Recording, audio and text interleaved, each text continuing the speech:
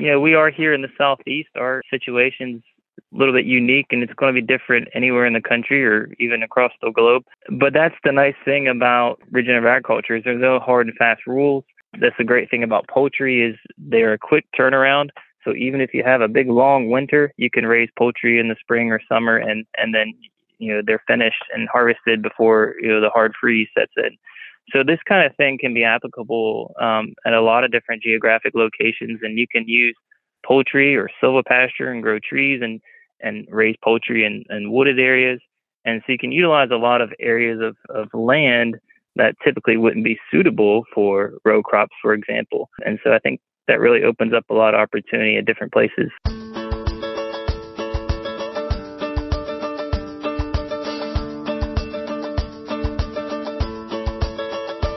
It's time for conversations about our food and how it's grown on Farm to Table Talk with your host, Roger Wasson.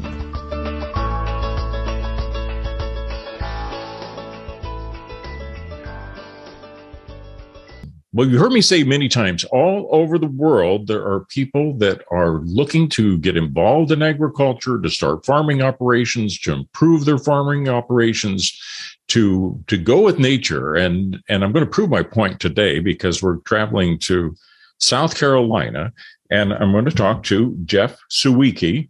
And Jeff, welcome to Farm to Table Talk. Hey, Roger. Thanks for having me on. I appreciate it.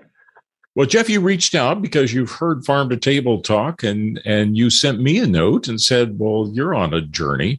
And I love stories about journeys. I love these stories that often start with kind of the old Tina Turner song, I had a good job in the city and working for the man every night and day. And that might not be exactly your story, but you're one of these people that thought, gee, I would rather be trying to get a farm started, and you did it. And you're able to not only get yourself going in this direction, but you're getting ready to help other people. So let's talk about that, Jeff.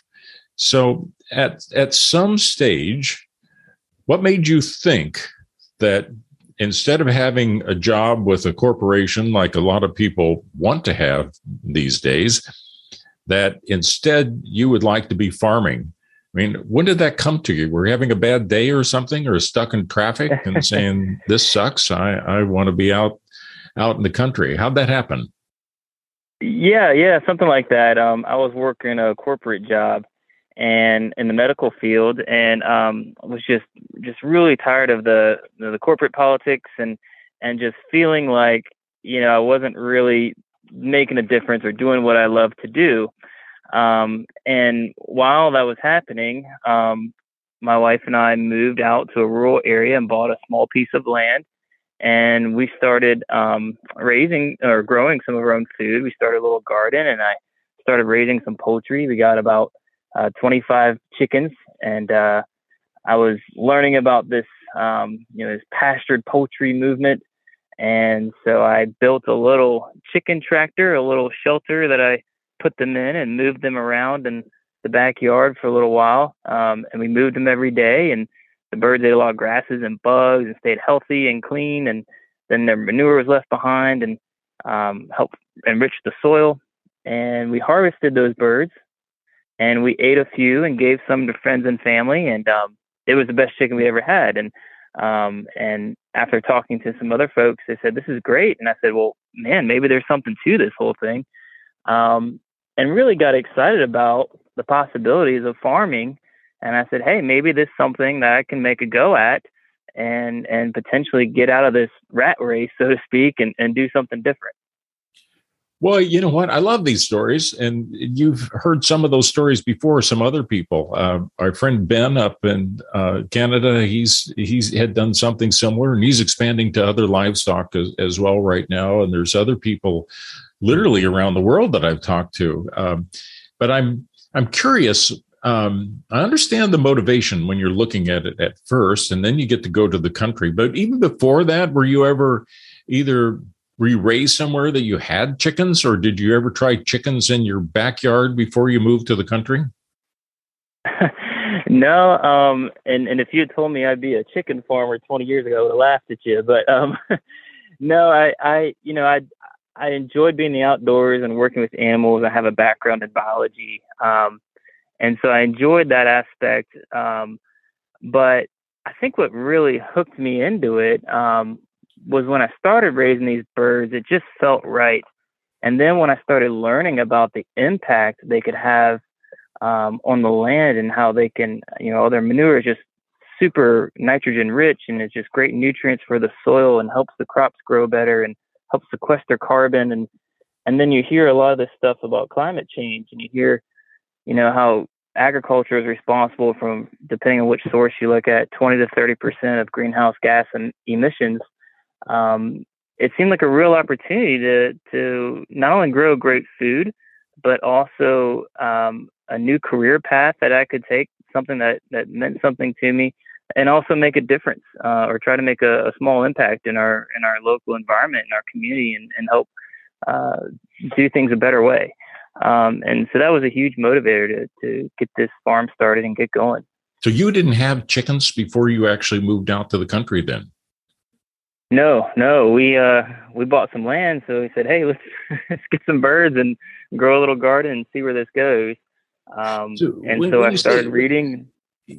I mean, when you say you got some land, I'm not that familiar with the look of the agriculture around Charleston. You're not doing what? Corn, or otherwise what? Corn, soybeans, or tobacco, or what? What would be the neighbors normally put on the fields that are around you? Yeah, so the farmland we bought actually has a long history of agricultural use. And mostly it was just that. It was produce. They talked to some of the people that had been there for a long time, and their families had been there for a long time, and they told me that a lot of the lands around there they're growing, squash and watermelon and okra and beans and corn and all kinds of things. And the land we bought was forested. We got 9 acres, and it was mostly dense woods, and which isn't too great for farming typically. And so we figured a way to make it work. We built a small house there and started clearing some of it to raise some animals and to grow a garden. And that was kind of a big motivator. It's kind of, how can we make this land that was once a thriving agricultural community, bring it back to the way it used to be? Because when we moved on, it had been 30 or 40 years since anybody had done any type of farming on the land. It was just dense woods that just grown. These fields had all grown up. And we said, well, how can we bring it back to some productive farming land again? And so it was a long venture. And learned a lot of hard lessons along the way, but we feel like we really hit our stride this past year. So did you have to clear some trees then to make enough space to have a little pasture for your chickens? Yeah, exactly. We had several acres that I was fortunate because there was a company logging nearby, and I happened to see the logging trucks there. And normally a logging company wouldn't fool with 4 or 5 acres. It's just not worth the time and effort to move all their equipment down. But since they were really close, they're about a half a mile away, I said, hey, I've got a couple acres of some big mature pine trees. And these are large pine trees, predominantly 40 to 50 years old. And they said, yeah, we'll be happy to come on by, since they already had the equipment close by. And they came by and took those mature pine trees out. And I was thrilled to get them out of there, because pine trees don't really provide much value in terms of economics or food production or habitat. They're great for 2x4s, but that's about it. A pine forest is in a lot of ways a food desert to the wildlife. So we're happy to get those pine trees out of there, clear it out so we could start raising some animals, plant a garden. And now we're actually interplanting it with trees, fruit and nut trees as well. Wow. Well, you're going to make some people a little upset because you cut down trees, worrying about climate change. But on the other hand, you've chosen animals that don't belch. So, that's another whole issue. But one thing chickens aren't really complained about, except for probably the larger scale, kind of more industrial size type of operations get a fair amount of criticism, but you're not doing that either. I mean, you're raising chickens and you're raising them out on pastures and you're moving them around and probably improving your pasture in the process. You know exactly. What? Excuse me for making the terrible pun, because I don't know which came first, the chicken or the egg here. And when you're deciding you're going to do this and you're out, and you're looking at getting into this operation, I mean, the first thing you do, you pick out a kind of chicken that you're going to get, or do you build something to house them in and then start, what do you do first? Yeah, so I think the first thing you have to do is you have to decide if you want to make this a business or a hobby. I think that's the difference between a homestead and a farm. A homestead, you're just kind of growing food for yourself, which is perfectly fine. And that's how I started. But if you want to make this an actual farm, you need to make a profit. And if you want to make it a farm and a business, you need to think about it a little bit differently. So the first thing I tell folks is you need to think of these types of breeds that are going to be productive for you. And that would be the first thing to decide on is, which, if you want to raise poultry, which type of breed is going to work for me. There's a lot of breeds out there that are marketed as dual purpose. They lay some eggs. They're also grow to a decent size so you can eat your chickens as well. But I think you really need to decide, if I want to make this as a business, I need to, farming's hard enough as it is, right? There's so many factors out of our control. And there's so many things that just are unexpected that pop up. Sure. So you need to make this as easy on yourself as possible if you want to try and be successful. Because if you're not trying to profit in a farm at the end of the day, you're not going to be farming for very long. So I say choose a breed that's going to be very productive for you. So in fact, what I'd like to do is maybe share a list of my top poultry breeds, both chicken and duck, for meat and egg production. And I'm happy to share that with you guys. And I can put that on my website. I can put a list in the description at some point. It'll be posted. But yeah. But just off the top of your head, give us the top half dozen or so, and tell us a little bit about what you ended up choosing and why. Yeah, so we started with chickens, and there's the most popular chicken is the Cornish Cross. That's your commercial breed. And the reason they have that bird is because it's a fast growing chicken. You'll get a marketable weight in about 7 to 8 weeks versus some of these other breeds, might take 16, 17, 18 weeks, and it's about half the size. So it's costing you a lot more time, a lot more land, and a lot more labor to get the same product or same amount of pounds out of that bird. We raised chickens for a little while, and then we noticed that a lot of our neighbors, there were several other people already raising chicken. And then with our system, we use an electric netting system, and we move them around. And chickens, they don't really move when you want them to, or they kind of look at you and they go different directions, or they don't move at all. And so we found that ducks really worked well for our area. We get about 50 inches of rain a year. Stays pretty wet. It's very flat ground. And the more rain, the happier the ducks are, and we can herd them very easily. So when we rotate our birds every day or every other day, as long as we get that lead duck kind of moving in the direction we want to move it, we've been able to move birds, 400 or 500 birds, a quarter mile down the road to a neighboring field. By myself, I've heard them. It's actually quite comical to see 500 birds walking down the road to the next field. But as long as I get that lead duck going, does a dog help with that? I mean, you use dogs to herd sheep. I didn't know whether you could use a dog to herd ducks. Absolutely. There are some out there, and they were pretty impressive. I've seen them work before. A lot of times I see people use border collies for that sort of thing. But I don't have one. I'd love to, but I think that would take quite the effort for me to train one to that level, and I haven't had the time to do that. But yeah, usually just by myself, or sometimes I'll have one other person help. And as long as we kind of get them steered in the right direction, usually it works pretty well. And so the ducks have been great for us. And we used a jumbo Pekin, going back to breeds. They are a large breed. Pekin duck, which is kind of like the white Aflac duck, that gets to a very large size in a short amount of time. And I think that's key, especially if you're raising something for meat, to get that attainable size.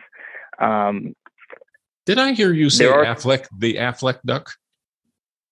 That's right. Yeah, the white Aflac duck. That would be the ones we see on commercials all the time. That's right. Yep.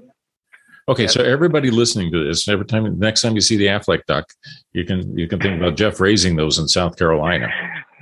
That's right, and they all say Aflac too. Every single one of them. It's amazing.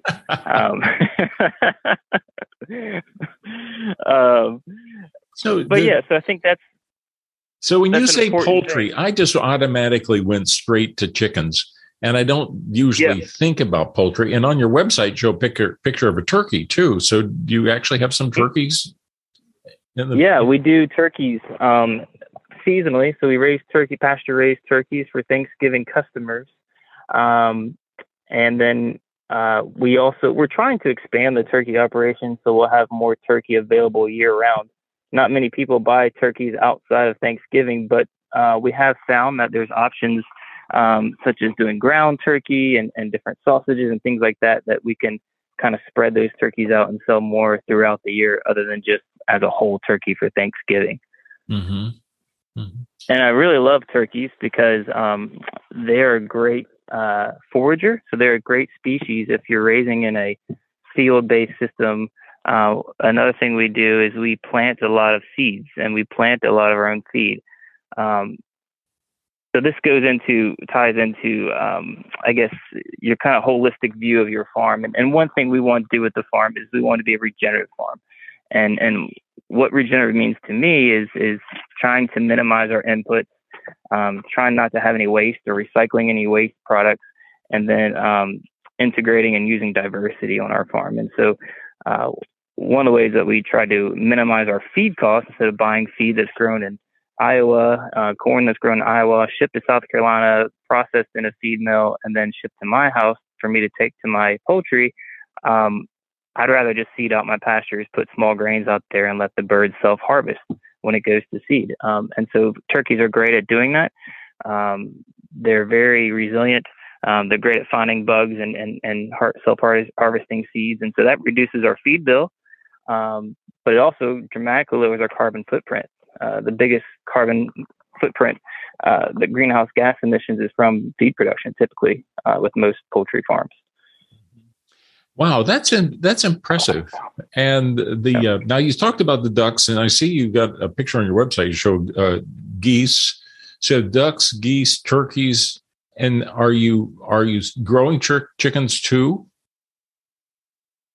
We started with chickens, but we've since moved to ducks. We don't do many chickens anymore. Okay. So mostly the ducks and turkeys are our primary production bird. The geese are there. We hope that maybe one day in the future we'll kind of use them as a production bird. The great thing about geese is you don't really need to give them very much feed. They can subsist off of grass, which is fantastic. But we haven't found much of a market for them yet. The primary purpose of the geese is they are our guard geese.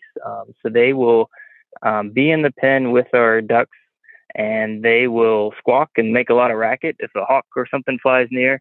And so they kind of protect the flock as their own offspring almost. And so they keep them safe from a lot of those aerial predators during the day. What about coyotes? We do get some coyotes and foxes on occasion. We have each pen, each cell is an electric net that's solar charged and it's electrified. So usually if those four-legged predators, be it a dog or coyote or a fox, touches that fence, they'll get a nice jolt and they typically don't test it again, and it keeps our birds safe. Every now and then we'll get one that charges through it or digs underneath it. But the electric fencing is great because we can make it any size, as small or as large as we want, and the birds get lots of room to range and get a lot of their own, forage for a lot of their own food. I live along the American River in Sacramento, and we've got wild turkey in our front yard, and I've got geese in the river and ducks in the river, and the turkeys they just got such attitude. I really like them. they're so brave, but they're almost comical. I don't know whether when you're growing them in the pasture or not, but here every once in a while they decide to go out and stop traffic, and they'll circle a car and pick at the bumper, and they're funny animals.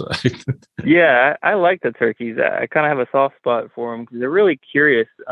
It's funny, whenever I go out to feed them, they walk straight towards you, and they kind of like look at you like they want a little pat on the head, like almost like the family dog. They're really curious and really friendly and calm. So I do enjoy the turkeys. Yeah, they kind of turn their head sideways, don't they? Sometimes. Mm-hmm. They kind of tilt their head looking at these crazy big turkeys, and then certain times a year they make their feathers spread out and look beautiful. Is that when they're courting? Is that time of the year that they show off their tail feathers? Yeah, they do. They'll strut, and so the males will fan out their tail feathers to kind of display for the females and attract females. And it's funny because we'll even see the very young juvenile turkeys that are only 7 or 8 weeks old, and sometimes you'll see these little tiny little males strutting and spreading out their feathers, and it's so funny to see them, these little things already strutting for the ladies. So it's pretty cool. I like raising the turkeys. They're fun for sure. So, right out the bat, I think about when you go out in the country like you do, to go poultry, you need smaller equipment and fences and stuff. So I can see some advantages versus putting out a cow-calf operation out in the land, or even sheep and goats for that matter. They're a little bit more trouble than poultry, but this is still kind of a new idea to a lot of people. When they think of pasture raising things, they think of just ruminants to be able to take advantage, obviously, of digesting things with 4 stomachs that we can't. But the whole idea with poultry of how they make the best use of pasture and finding food out along the pasture is new to many people. And so I still have a hard time picturing. Maybe you could explain a little bit. What do you feed them that you have to bring, and what do they find when they're out pecking around in the pastures? Yeah, so when we raise them on pasture, they get about a third of their diet from just grasses and bugs and seeds that they find that are just naturally living in the environment. We do supplement their diet, so the other 2/3 we would give them a chicken feed. Now, what my idealistic goal would be to not have to give them any feed at all or very little. And so there's a number of different things that we have experimented with in order to reduce that feed usage, because it's great. Like I said before, it reduces our feed bill, but it also reduces our carbon footprint. So one way in which we do that and kind of supplement their diet is by putting out seed. And so we'll grow small grains such as millet, sorghum, soybeans, clovers, these kinds of things. We'll seed out in the pastures. And so we'll let a lot of those small grains like millet and things go to seed, and then let the birds eat it right there off the stalk. It sure is a lot easier just to let them do the work than for us to plant and then harvest and then combine and then dry and then make into a feed and then transport and then give them the feed. It reduces a lot of work. And some of the other things we have done in order to supplement their diet would be we also partnered with a local brewery, and they use a lot of their grains in the brewing process at the distillery. And so we've been collecting their spent brewery grain and supplementing that into the birds' diet. So the oats and barley, we will add to their diet as well. And the third thing that we do that we recycle is sometimes when we have birds that are either killed by a predator, or we have eggs that are cracked that we can't use, or we have kitchen waste, things like this. Sometimes we also work a lot with restaurants. We deliver a lot of products to local restaurants. We'll get a lot of their scraps, and so we'll put all this stuff into a large bin. And there's a fly called the black soldier fly, and it's a non-biting fly. It can't bite you, but it lays its eggs and grows its larvae in kind of rotting food material. And so we'll actually grow these maggots and the rotting food. And the great thing about the larvae is they're just packed full of protein. I think they're about 40% protein and 35% fat. So they're highly nutritious, and we'll give those to our birds as well. So we're doing a number of different things to try to supplement their diet. And the goal is one day we can be 100% self-reliant and not rely on, someone else growing our feed. You really are regenerative. We're trying to get there. Yeah, we're trying to get there. And I think that's the big thing about farming is I think we've done things the same way for so long. I think there's a huge opportunity to really change the way we do things and for the better, not only for the farmer, but for the birds and for the environment as a whole. Another thing that we do is what's called silvopasture. And so I mentioned before that we have our pasture that we cleared of the pine trees. Well, now we're replanting that with different fruit and nut species. And so what that does is the poultry and the trees are just a great symbiotic relationship. The trees provide shade and predator protection for our poultry. They keep the soil cool. They prevent flooding because any excess water in the field, if anyone's ever driven out in your field after a long, heavy rainstorm, you know how muddy and you're going to get your truck stuck in there, Well, if you have trees, they soak up a lot of that excess water and keep it from flooding and getting soggy. And then the poultry provide for the trees. They act as the lawnmowers, our pest control, and our fertilizer program all in one. So they fertilize them, they eat the grass and weeds around it, they eat any bugs, and it's just a great symbiosis. And now we're producing on the same acreage. I'm growing fruit and trees, I'm growing poultry, and I'm growing the grasses and forages all on the same acreage. So that's 3 products off the same acreage. So it makes it gives our farm diversity. There's a great symbiosis between each of those parts, and it makes us more profitable and more productive. We're getting more food products, and then we're getting the long-term carbon storage in the trees and the roots. Are you buying your baby birds from others, or are you hatching on your place? Yeah, we're hatching all of our own birds, and that's another way we're trying to reduce our inputs and our cost is we have a small laying flock of ducks, and so it's only about 200 hens, and then we have some males in there with them, so we'll get fertilized eggs, and we'll hatch all those. We have a large incubator on the farm, and we'll hatch our own birds, and that saves us money. And instead of having to buy the birds, we were having some issues once upon a time getting, sourcing young ducklings. So we hatch all of our own birds on the farm, and that gives us a little bit better control of which factors we want to select for, whether it be, growing ability or foraging ability or temperament, and we can kind of control those factors a little bit that way. So from the time an egg is laid until you process the end bird, how long is that? What's that cycle? For our ducks, so when the egg is laid, the incubation time is 28 days. It takes to incubate a duck egg. Once we get that hatchling, we raise it for 7 to 8 weeks until harvest. So it's a pretty quick turnaround, 7 to 8 weeks. So and that's another great thing about making small farms work is I'm doing poultry. I can raise about 500 birds on 2 acres for that complete life cycle. And if I'm getting an average about 5 pounds, that gives me about 2,500 pounds of meat in 7 to 8 weeks on 2 acres. Which in contrast, if I was raising cattle, I would get maybe 2 cows on 2 acres, which would be approximately 1,800 pounds of usable meat. And that would take about a year and a half if I was doing grass-fed beef. So it would take a year and a half, for 1,800 pounds of beef versus 8 weeks, 2,500 pounds of poultry.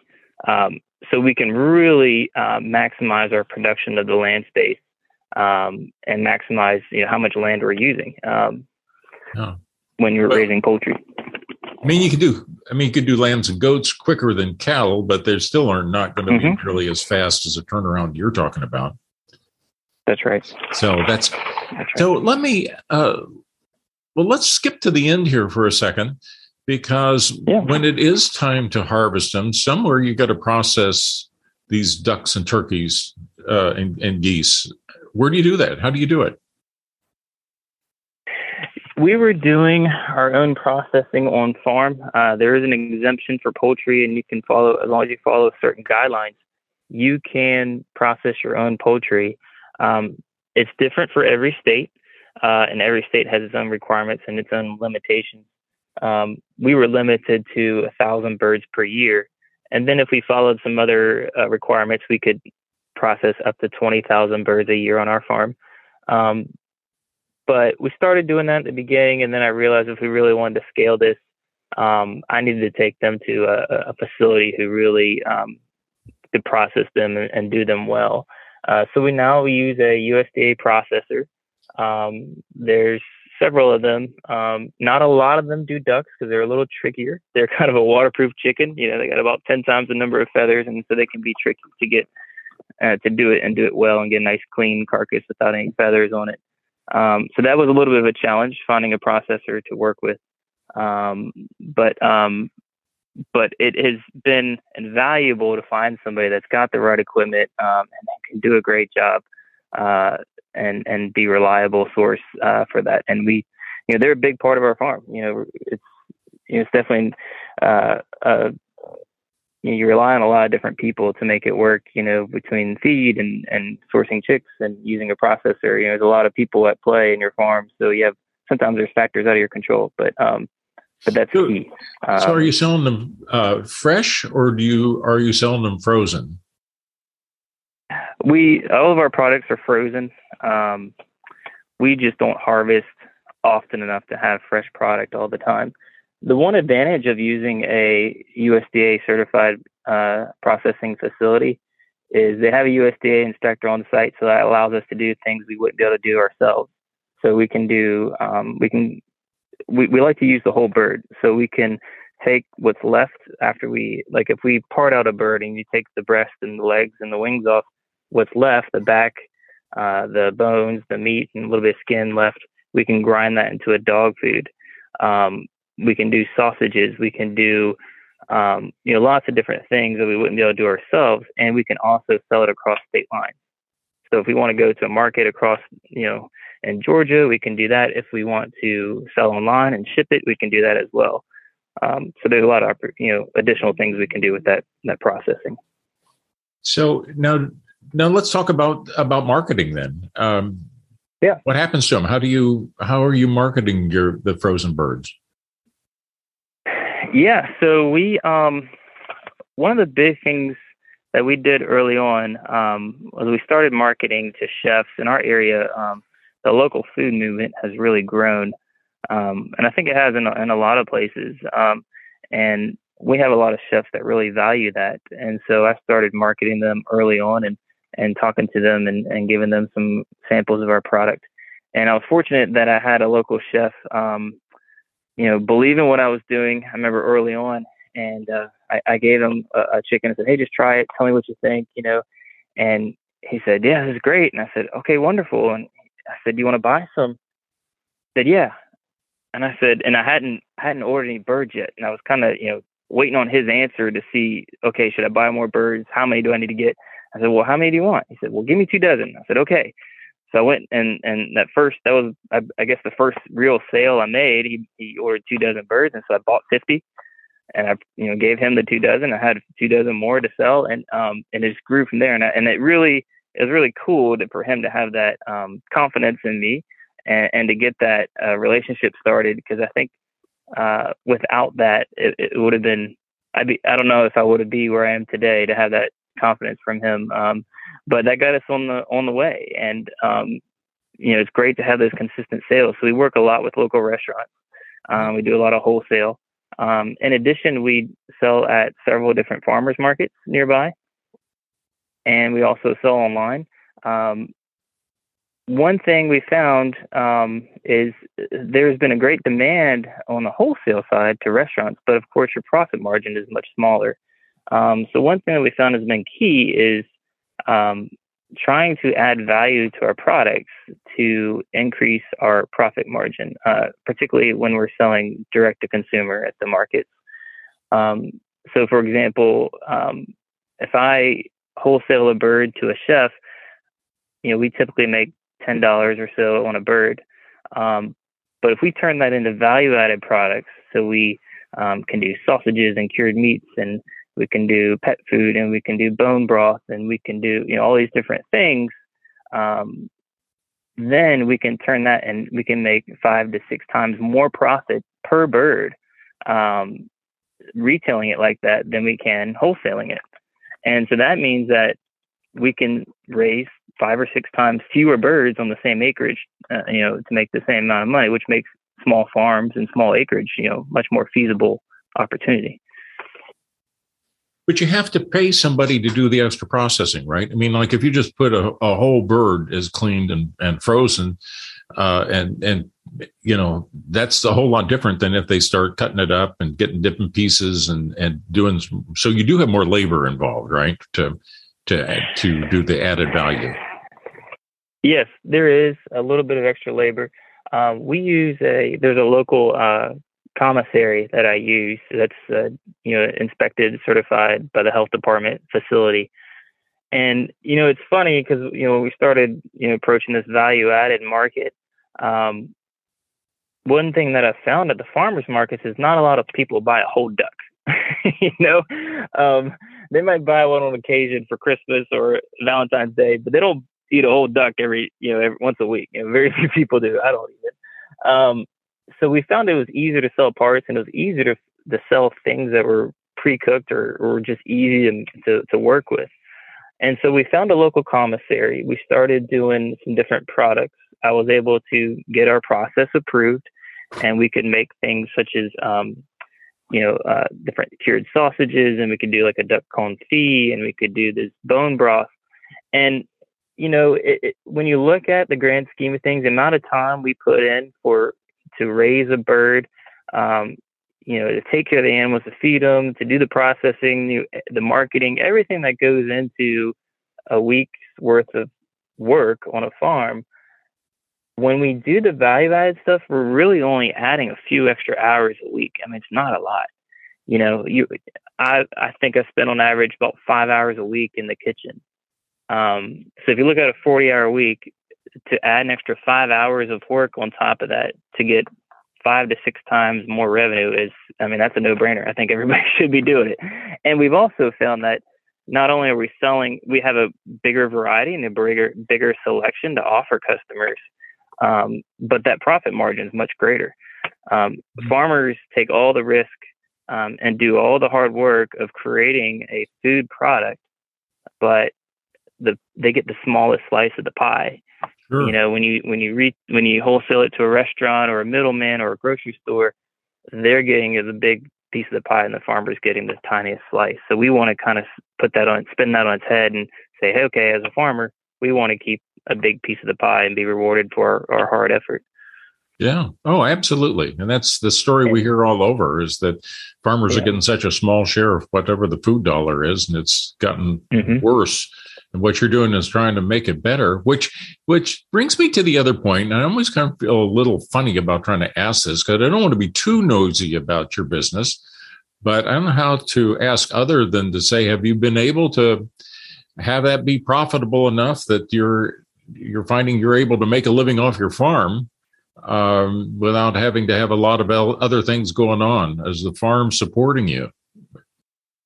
Yeah, absolutely. So, and that was a big thing that I learned early on is you can spend a lot of money on a farm. I was always trying to figure out, get the latest and best, piece of equipment and trying different ways to do things, trying to save time or trying to save money. And I quickly ran up about $80,000 in debt, just trying different things and throwing different things at the wall, seeing what would stick. And it's really hard to start a business and keep it going when you've got that kind of debt facing you. And so what I learned was that I through a lot of trial and error, I found some things that worked and a lot of things that didn't work, but a few things that did. And so I've kind of distilled all the stuff that did work down into a course that I can teach others. And this past year, we were going to gross six-figure business, close to 200,000. Just farming on 7 acres. And I think that's, we've come a long way, and it's definitely supporting us. It's definitely profitable, and it's been a long journey to get to where we are.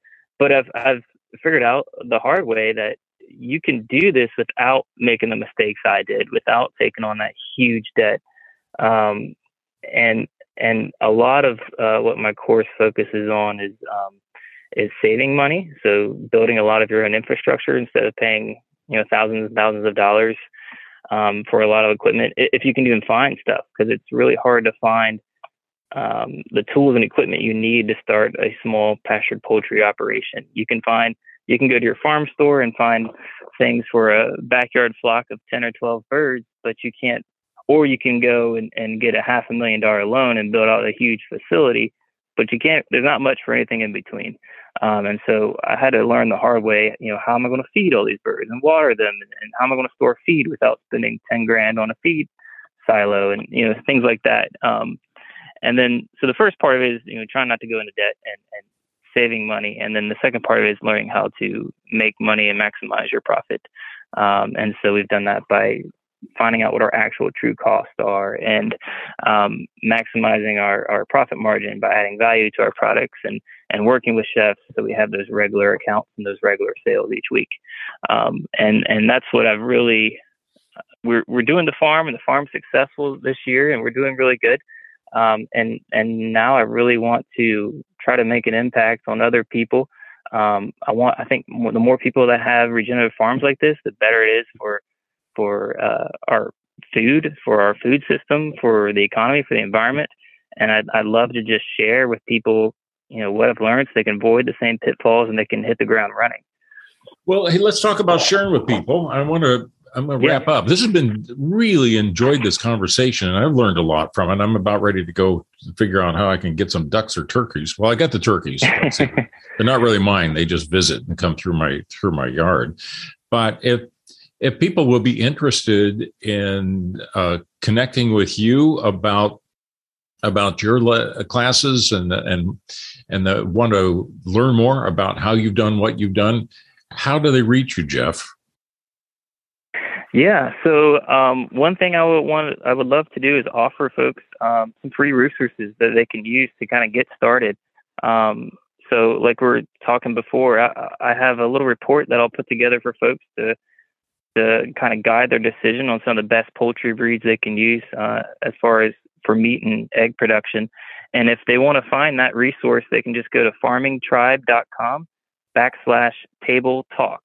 And that's where they'll find it. And they can just enter their email address, and I'll shoot them that free report. And then they'll be part of the community, and we can have conversations and hopefully help other folks, get started to a successful regenerative farm. Say that address again. Yes, it's farmingtribe.com/table talk. You said farming. Are you saying Farming Tribe? TRIED? Farming Tribe. TRIBE.com. TRIBE. Yep. Well, see, I'm glad I asked because it was hard to tell the difference there. So Farming Tribe, TRIBE.com, and it's with Jeff Sawicki. Jeff, one thing as I kind of wrap up, I'm thinking about is in the days when I could fly down into your neck of the woods, and I've driven through, the beautiful area. You're not far from Charleston, and know that area. One thing in that whole corner of the country, you see so much ground that's, pine trees and forests and pastures are nearby. But one thing that strikes me as you were describing it, there is a lot of places that could be growing a lot more food than we are right now. And obviously there's so many conversations about people that are not able to get enough food to eat, maybe food deserts and so forth. And yet when you do get back to looking across the country, there is a lot of area that could be able to be growing more food than they are currently. And And Jeff, I can just see you turning an army of Jeffs loose out on that land like that, and getting ducks and geese and what have you, and turkeys, taking advantage of that, producing more good protein for people in a regenerative way. Way to go, Jeff. Yeah, absolutely. And we are here in the Southeast. Our situation's a little bit unique, and it's going to be different anywhere in the country or even across the globe. But that's the nice thing about regenerative agriculture is there's no hard and fast rules. That's the great thing about poultry is they're a quick turnaround.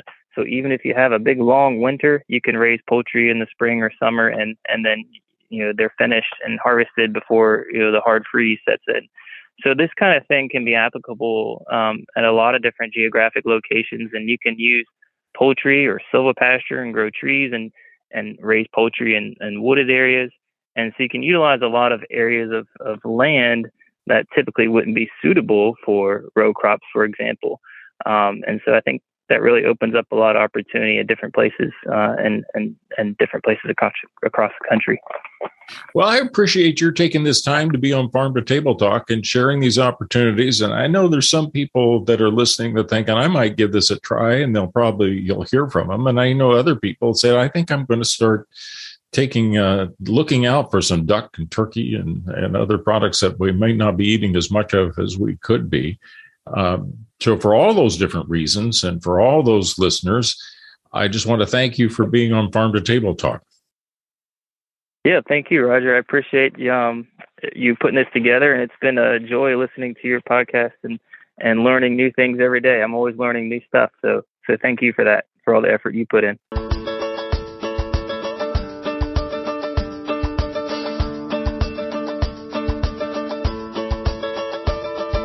You've been listening to Farm to Table Talk with your host, Roger Wasson.